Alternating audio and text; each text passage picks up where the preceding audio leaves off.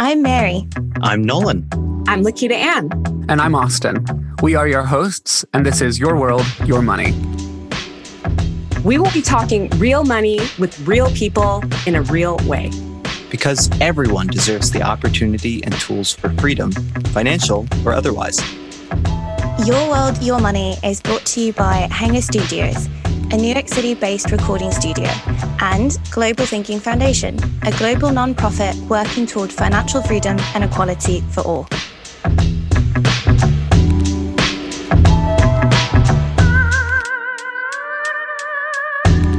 Hi, and welcome back to Your World, Your Money. We are so glad to have you here with us as we continue the conversation about ethical giving and how you should think about decisions we make around giving to charity and how we can do the most good. This is your co-host, Nolan DeFrancesco, and I'm joined today with our wonderful co-host, Lakita Ann. Thanks for joining us. What's up, everybody? I am happy to be here. When we speak about giving in general, there are so many different things to think about. So I am excited that we are tackling this today and that we have an awesome guest.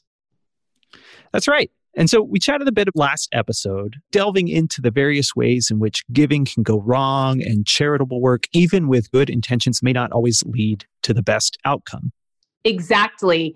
And I think it's important for us to tackle this because, let's face it, giving is not always easy. There's so many questions surrounding it, whether you are thinking about what you should give to, how you should give. And right now, with the current situation, it's not financially easy for everyone to give. So I'm excited that we have a very special guest today to help with these questions. And he's also just working on some really cool things. So we have Luke Freeman. Luke is the executive director of Giving What We Can, a community of effective givers and an organization that really supports each other in a commitment to helping others and learning about effective giving. The organization aims to create a culture where people are inspired to give more and give more effectively. And even more exciting, he is based in Sydney, one of my must-do places, must-go, right, bucket list. So Luke, thank you for joining us. And yeah, Luke, we are so happy to have you here. And thanks for phoning in from so far away. So I'd love to kick it off. Tell us a little bit about Giving What We Can and your own personal story. What led you to be involved in this kind of work? So Giving What We Can was founded by Oxford University philosopher Toby Ord and his friend Will MacAskill, another philosopher at Oxford. Upon discovering how much donations can actually improve the lives of others, they're inspired to commit to give a large proportion of their incomes to effective charities. And then now it's 11 years later, and there's a community of over 5,000 people who've donated almost $200 million and have pledged to donate almost $2 billion. My experience that kind of led me to this community was as a child, I was quite shocked to learn that while I was healthy and well-fed, many children were starving and suffering from easily preventable diseases. I was privileged in so many ways, not because of anything I'd done. It was purely down to the luck of birth. This led me to become involved in anti-poverty campaigns like the 40-Hour Famine and Make Poverty History. And when I entered the workforce on an entry-level wage in the middle of the financial crisis in 2009, I had credit card debt due to the Australian dollar crashing when I had to pay student fees in Canada. And I had only one income between me and my partner. We learned to be very frugal. And as things improved and our incomes increased, we wanted to not only save, but also saw this as an opportunity to start giving more to help others. And when committing to give money to help others, I kind of realized that I want that to go as far as possible. I really want to, have the most bang for my buck, which led me to learn more about effective giving and eventually to the Giving What We Can pledge, where I pledge to give at least 10% of my lifetime income to organizations that will most effectively help improve the lives of others. That's great. That's awesome.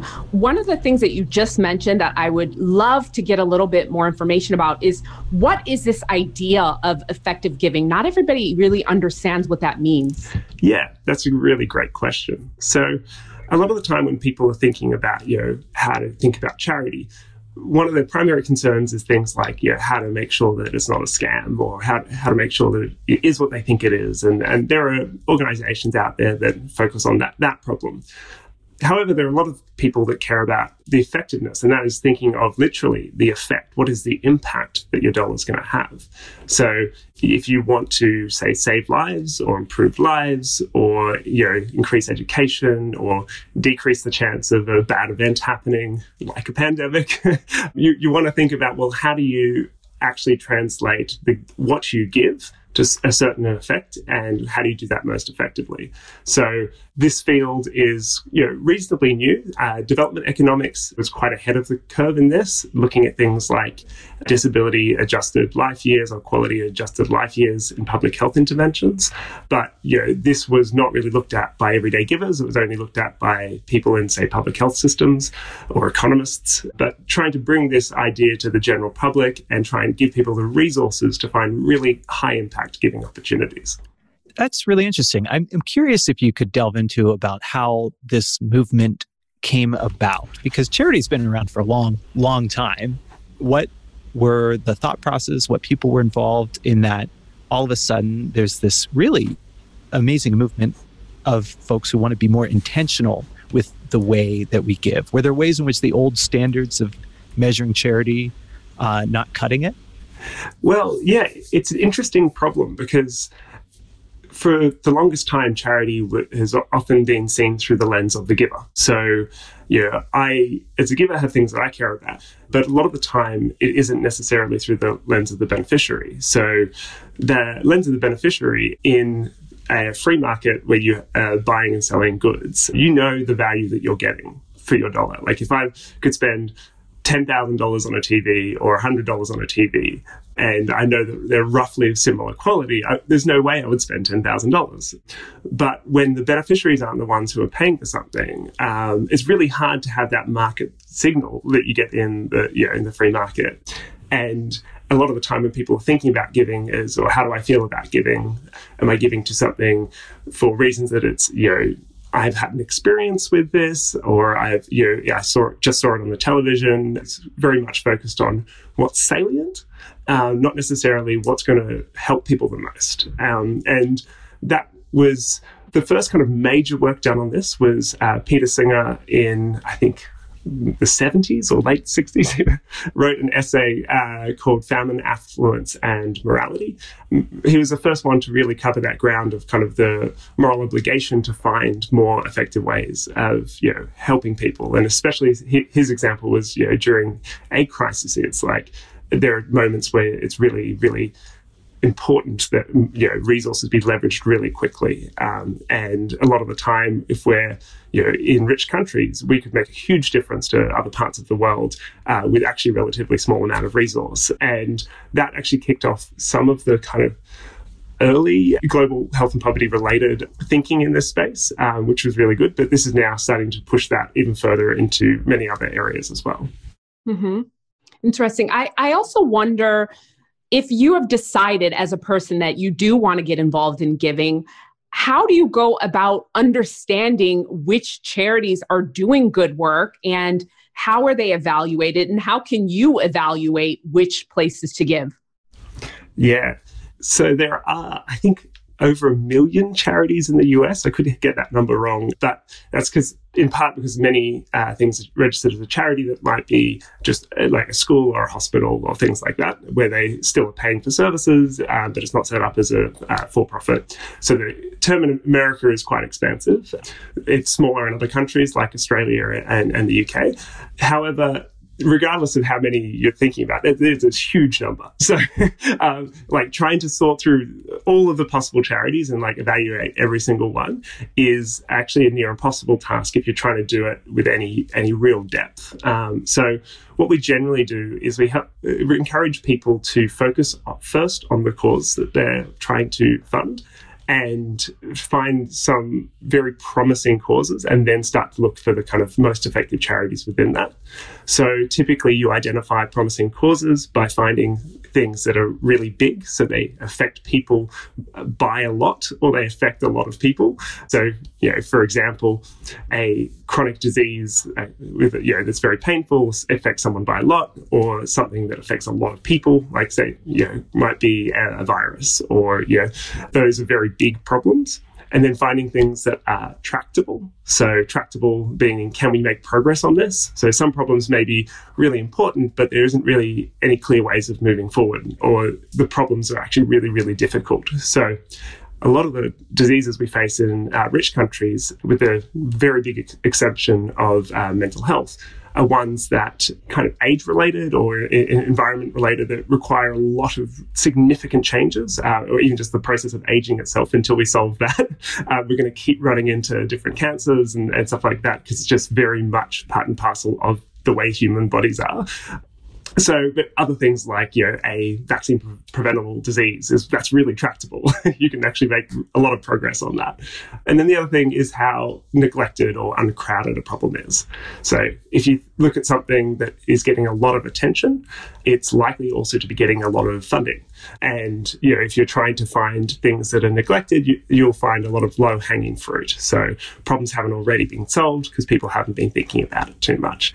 These are kind of 3 rules of thumb that help you narrow down the search space. And you'll find some things that are, maybe really, really big, but not necessarily very tractable yet. Or so, for example, if you're trying to have policies to prevent nuclear wars, you don't get a chance to have a randomized controlled trial on that, and you can't know whether your policies are working, is nothing has happened yet. No, we haven't all been wiped out. But you can look at, what are big problems, and, how has policy change worked in the past? What examples do we have of, creating peace and things like that? So once you've narrowed down at least the search space to, maybe a dozen really impactful and promising problems, then you start looking at things like the organization's track record, the cost effectiveness, and literally what do you get for your dollar? And some things that's a lot easier than others. Things like public health is a lot easier than things like existential risks. And then things like organizational transparency and those types of criteria that are looking at, will this be a good investment if I really want to have an impact in the world? Yeah, I like a lot of what you're saying. I love the categories that you put together and sort of the ways that people can tackle it. One of the big things that I started thinking about when you mentioned all of this is a lot of people don't have big budgets, right? So I think it's really important what you said about the impact, right? Because maybe you only have, $5 or $10 to give. And in some places that really goes a long way. So I like what you said about that. Are there any sort of tips or ideas out there for people that have very small budgets? Is there anything that you could tell them about what types of things they could look for, or places that could really have an impact, I would say? Yeah, so my 2 top recommendations for people who don't have a lot of budget, and that includes the time budget of looking into things, is to follow the advice of a charity evaluator, such as GiveWell or Animal Charity Evaluators.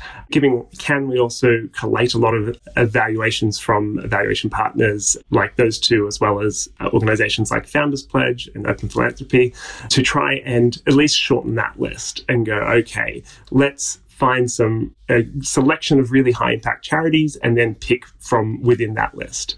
And another way to help is to give as a community. So there are a few ways of doing that. The least time intensive is to donate to a philanthropic fund. So something like GiveWell has a maximum impact fund. At the Centre for Effective Altruism, we have effective altruism funds. So 1 fund per kind of broad worldview cause area. So the long-term future focused fund, the Animal Welfare Fund, and the Global Health and Development Fund, and then an infrastructure fund, which is focused on projects like trying to find new giving opportunities. So, that can be quite helpful for donors who want to try to have their money go towards things that they wouldn't be able to find by themselves. So think of it like if you were giving investment advice, and you would say, well, if you're an individual investor, you might be better to put your money into a mutual fund or a market index or something like that, as opposed to trying to spend the time to pick individual stocks, because your chances of finding it are going to be quite low. You may have some excellent, you may find some excellent ones, but the chances of you being lucky if you don't have a lot of time to invest is quite low. So it tries to help solve that problem. No, that makes so much sense. And Luke, do you have thoughts on or examples that you can recall of charities doing really impactful work? Or do you think it's more helpful to talk about the groups of charities or these funds that focus on impact across a wider scale that makes it less helpful to be focusing on the individual success stories? Yeah, I think what is important to keep in mind is that we're constantly in a changing environment. So, some of the examples of organizations that have done incredible work, they have kind of done themselves out of a job or they've moved on to other problems and we don't, So the best ones, for example, you look at what was done between organizations like UNHCR and Johns Hopkins and stuff around, say, eradicating polio. It's incredible work, no longer needs to be done. So, I would say that this is why I do also encourage people to look at things like funds or evaluators, because they will stay up to date, because, things will change. Some problems that are ongoing but have made a huge amount of progress but still have a lot to do are things like malaria, which, two organizations in that space that I highly recommend are the Against Malaria Foundation and Malaria Consortium. Against Malaria Foundation have programs where they work with governments in countries that still have endemic malaria to distribute insecticide-treated bed nets and work with the communities to make sure that they're used properly. And this essentially makes a lot of progress to wiping out malaria within a region. And this is something that America, I think, wiped out malaria in the 50s. So it's shown that it can be done. And, in the last 10 years, there's been huge amount of progress in the countries where these programs have been implemented. But there's still a ways to go. So, that's some examples that I think are very good, but also they're constantly evaluating their work. And so they're keeping up with that, moving forward and going, are we still having that impact? Where is the next best opportunity? And, that type of attitude I really like. Another example in the global health and development space is Evidence Action. And they have programs like Deworm the World, which does deworming. And that is, again, very impactful, very widespread disease that is incredibly treatable. But not only does Evidence Action run that program, but they also incubate and try out lots of other interventions and are really good at saying, now we've got the data, should we continue this or not? And they actually, shut down programs if they're not really, having the impact that they want. So I think one year they were a GiveWell, top recommended charity, and then the next year they were taken off.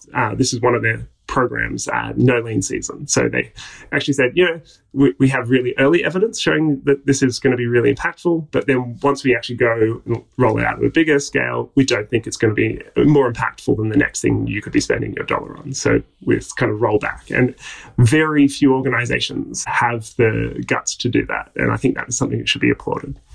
Yeah. To build on that is sometimes I feel like charitable projects, we really focus on the ones that seem sexy, right? I've heard of Deworm the World's projects and the kind of success they've had. But I've heard also that there are groups that sometimes make the case that children in developing countries need uniforms to go to school, and that's what's holding them back. And so we can donate money to give them uniforms, which sounds like a very compelling story, right? People need uniforms, but actually it's a less sexy version of just a small deworming pill will have a way bigger impact on children going to school. How do you encourage folks to not get caught up on the sexy issues, but the impactful issues? Yeah, look, I think it comes back down to motivation. Is a lot of the time people might start with a motivation of impact and just need the right information.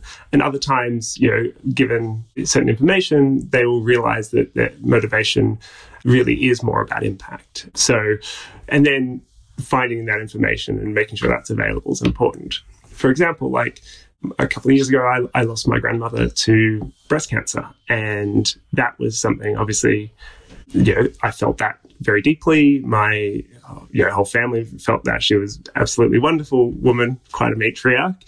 But, what could I do in that moment was mostly be there for my family and, spend that last time with her. But when I wanted to try and, apply money to help others, I was thinking, well, actually, what are my motivations? My motivations here are to reduce the loss of a loved one. It's not necessarily tied to this specific disease, which is a really quite an expensive and not as tractable thing to solve. I was like, well, if I found something that was really impactful, I could affect many more lives. And that's what I actually really care about is actually find that deeper motivation and sometimes that's the key, is really finding the deeper motivation and going, well, actually, what is it that I care about? Care about preventing suffering, or I care about improving economic development, or, keep ensuring the long-term survival of, the planet and our species. Yeah. I think there's one thing that it's really making me think about getting involved in general. And this is what I love that we're talking about, is on any level, right? Even small monetary donations. But I just want to get some ideas for the audience on what if you can't afford to give an amount of money? What are other ways that you think people can get involved? Or should they just say, I don't have any money, come back to me in 5 years, right? What are ways that they can get involved? Yeah, so Giving What We Can is part of called the broader effective altruism community, which looks at not just what do we do with that money, but what do we do with the resources that we have. And so typically the three main resources we have are money, time, and other forms of social and political capital. So what can we do with our money? Well, there are some really great giving opportunities. What can we do with our time? Well, the biggest chunk of time is actually what we're doing with our career. And our partner organization, 80,000 Hours, does work on that. But there's also volunteering. And, if you were to go to our giving recommendations page and find any of those charities, be like, hey, do you have any volunteering opportunities? Sometimes it can be a bit hit and miss because managing volunteers in itself can be a cost to charities. And in some cases, they will do it because they hope it will retain certain donors. I've seen this happen where, that is volunteering is a cost exercise for the charity to try and have people who will become lifelong donors. But, in other cases, it's incredibly valuable. Like at Giving What We Can, we have a team of volunteers who I rely on very heavily. They're incredibly helpful. And, that has been such a blessing to have. And then, social and political capital is things like your advocacy, you're having those conversations. At the moment, I'm running a 30-day advocacy challenge over giving season where, giving people one thing a day that they can do to advocate for effective giving. And it's, simple things like it could be sharing the latest giving recommendations. It could be, bringing a friend to an event, or there are all of these types of things that you can do, which can have an outsized impact on the world. And especially if you think about shifting your behavior can really change the world quite significantly. If you start to give more and give more effectively, or start to shift your career to something that's going to be really making a difference in the world. But if one other person, because of something you've said or done, has a similar shift, you've doubled your impact. I love what you said. And also, did you hear that, folks? Social media is a great way for you to give, right? So maybe the next time they see something that you posted, you'll get 1,000 shares, right? Because I do think it makes a difference, right? There's so many different ways that people can help out just by using their voice. I'm curious about one thing. What has been the most impactful moment for you with the organization? Oh, in what sense? A moment where somebody sent you a letter about an impact that you've had, or something that really just hit you, whether it was a story from someone or someone that you connected with, or a particular project that that you had so much impact on, and it just sort of really touched you in a big way. There's so many. So I'll pick a few. So one that was really touching is when I saw the rate of malaria change over the last 10 years since Giving What We Can and our partner evaluator GiveWell have had this as a top one of the top cause areas that an impact could be made. And we now know the people at these organizations working to solve this problem. And, they credit a big chunk of that to the community getting around it and saying, look, we can actually solve this problem, and seeing that the numbers that are actually just going down was pretty meaningful. The other thing was seeing major philanthropic foundations either form or change their orientation based off a community existing who's saying, hey, impact is really important. And then people like Dustin and Carrie from Open Philanthropy Project, Bill and Melinda from the Gates Foundation, like these kind of major donors going, wow, actually, if a lot of everyday individual donors care about impact and you're saying that this is really important and doing this work and finding it, let's follow suit. And that's was really quite amazing as well. But often it's stories like hearing someone going, I've been in this job that I have that I love for these reasons, but I've never felt like I could really have an outsized impact on the world. But now I know that over the course of my life, if I'm donating in a particular way, I can expect to save dozens of lives and know that with great certainty. And if you could run into a building and pull out a baby, a burning building, and save a baby like once or twice a year for the rest of your life, like that would be just this amazing thing that you're able to do. And some people just telling me stories of how they really feel that and how meaningful that is to them and how that inspires them to go to their, whatever their job is every day and just work that, going that, this day, some people have even communicated, that, I give 20% of my income and, Fridays, I think, is the day that I'm working for the world. So things like that is just like really, really touching. I like that. I like that a lot.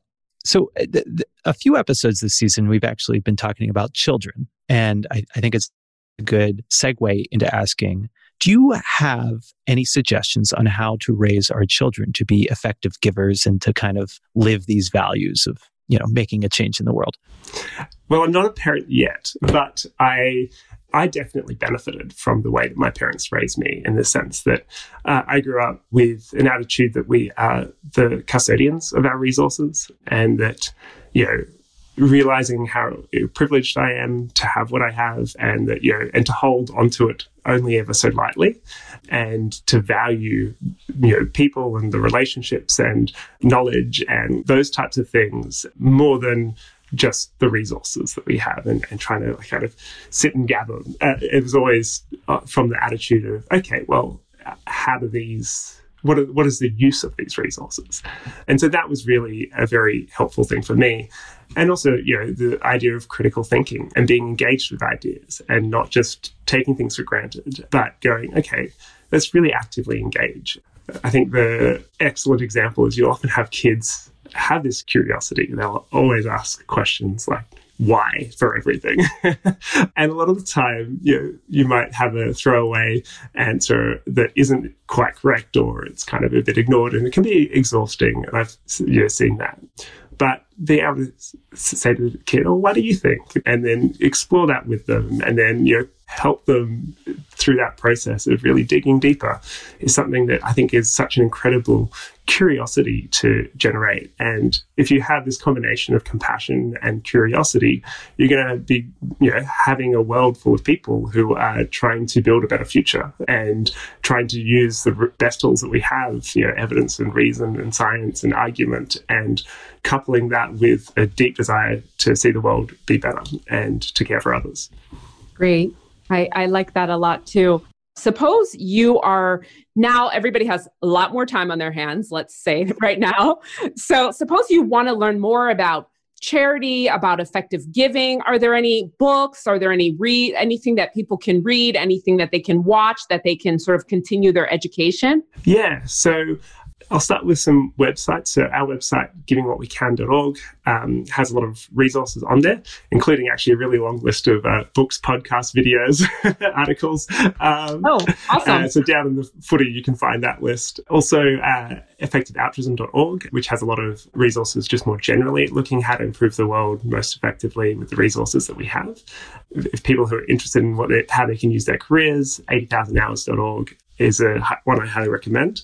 Books, I would recommend Doing Good Better, written by one of our co-founders, Will MacAskill, which generally starts to unpack the ideas of approaching the world through the lens of how can I do the most good. The Precipice is a book that was recently released by another one of our co-founders, Toby Ord, that looks at not just the things that we can do to improve the world now, but what about the far future? So like, how are we setting ourselves up to have the best possible future as a species, and that we will continue to exist as a species? And yeah, that's a really new and interesting field that's really being pushed forward by this community as well. There's a lot of great videos, particularly TED Talks, around the ideas of effective altruism and how to try to do the most good. Yeah, I think that would be my top recommendations. But yeah, I have a list of recommended reading and watching on our website as well. Great. I like that you mentioned TED Talks also. There was a great one that Bill Gates did where he released a butterfly or mosquito or something like that. And then I thought that was amazing. So if you guys haven't seen the Bill Gates TED Talk, amazing, go watch it. And to kind of close us out, the last question that I have is just about 2020 in general, because I don't think that we can have this conversation about giving and not thinking about where we are, most societies right now. So how do you think things have changed with giving this year? And how can people donate to really make a difference, keeping the current times in mind? So 2020's been quite a year, but it's been a bit of a mixed bag. So for some people, money has been obviously really tight. But for others, there's been stimulus packages, people have been working from home, haven't been spending as much on going out or holidays. So some people have got more money and have fortunately been more generous with that, which is really good. But other people, it's been more of a struggle to give. Unfortunately, 2020, while it's hit the world pretty hard, it's been the first time, a very long time, that we've actually increased the number of people in extreme poverty, and it's particularly hit low-income countries the worst. So at a time where a lot more people are looking at the problems that are going on at home, a lot of the rest of the world has been hit really, really, really hard. And yeah, that's something that I hope people are able to keep in mind. And those programs that are important in, any other year, or even more important in years where they're harder to deliver. So it's really hard to get resources to people. It's hard to have people in the field evaluating things, distributing things, So a lot of the good work that's been done has been halted or slowed down. But for people who do have the opportunity to give, 2020 is a year where I think you can have a huge impact if you do have those resources, but also if you're not in a position to be giving, to be thinking about what's your path to being financially stable yourself and making sure you are taking care of yourself and your family.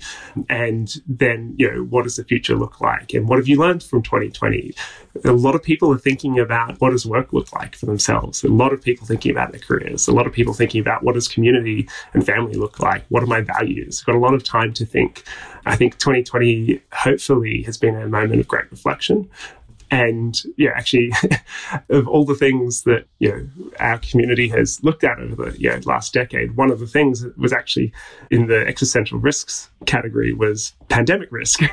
There are big problems that we know we're going to face as a species. So when we're out of the thick of it, what can we learn? How do we be better prepared for things that could really disrupt and try and prevent that type of thing from happening again?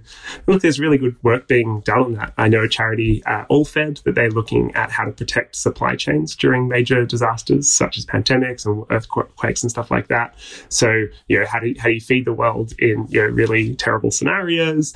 Johns Hopkins are doing research, really important research into how do you protect from the next pandemic? What type of public health measures can you take? How do we learn? How do we research and dig into the things that we've just learned? Because you want to be ready for the next thing. But I think in general, 2020 is the year of reflection, and I really hope that we go into 2021 with a lot of lessons. And I'm excited to see what we'll learn as a species. And hopefully, we've come with a lot more compassion for the fellow man. So, yeah.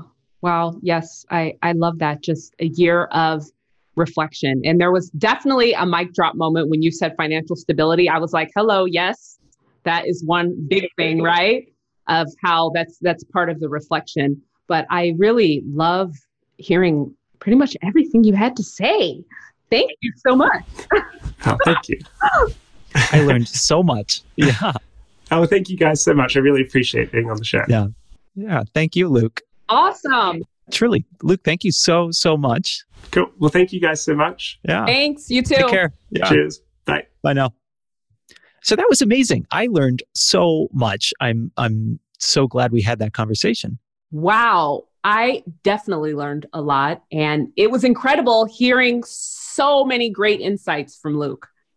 Yeah. Yeah. It really will, I think, change the way I think about giving and how I think about changing the world.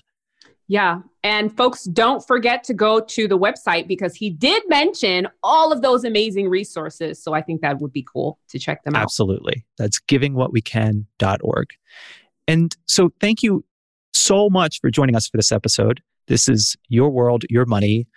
This is our last regular episode of the season, but please do join us next week. We're going to have kind of a wrap-up episode with all of the co-hosts, and we're going to talk about some great learnings from the season and what we hope for the year to come. So we can't wait to have you with us.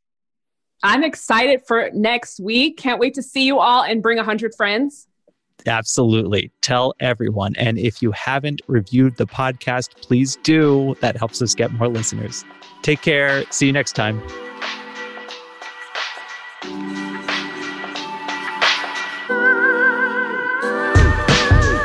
You've been listening in with Your World, Your Money.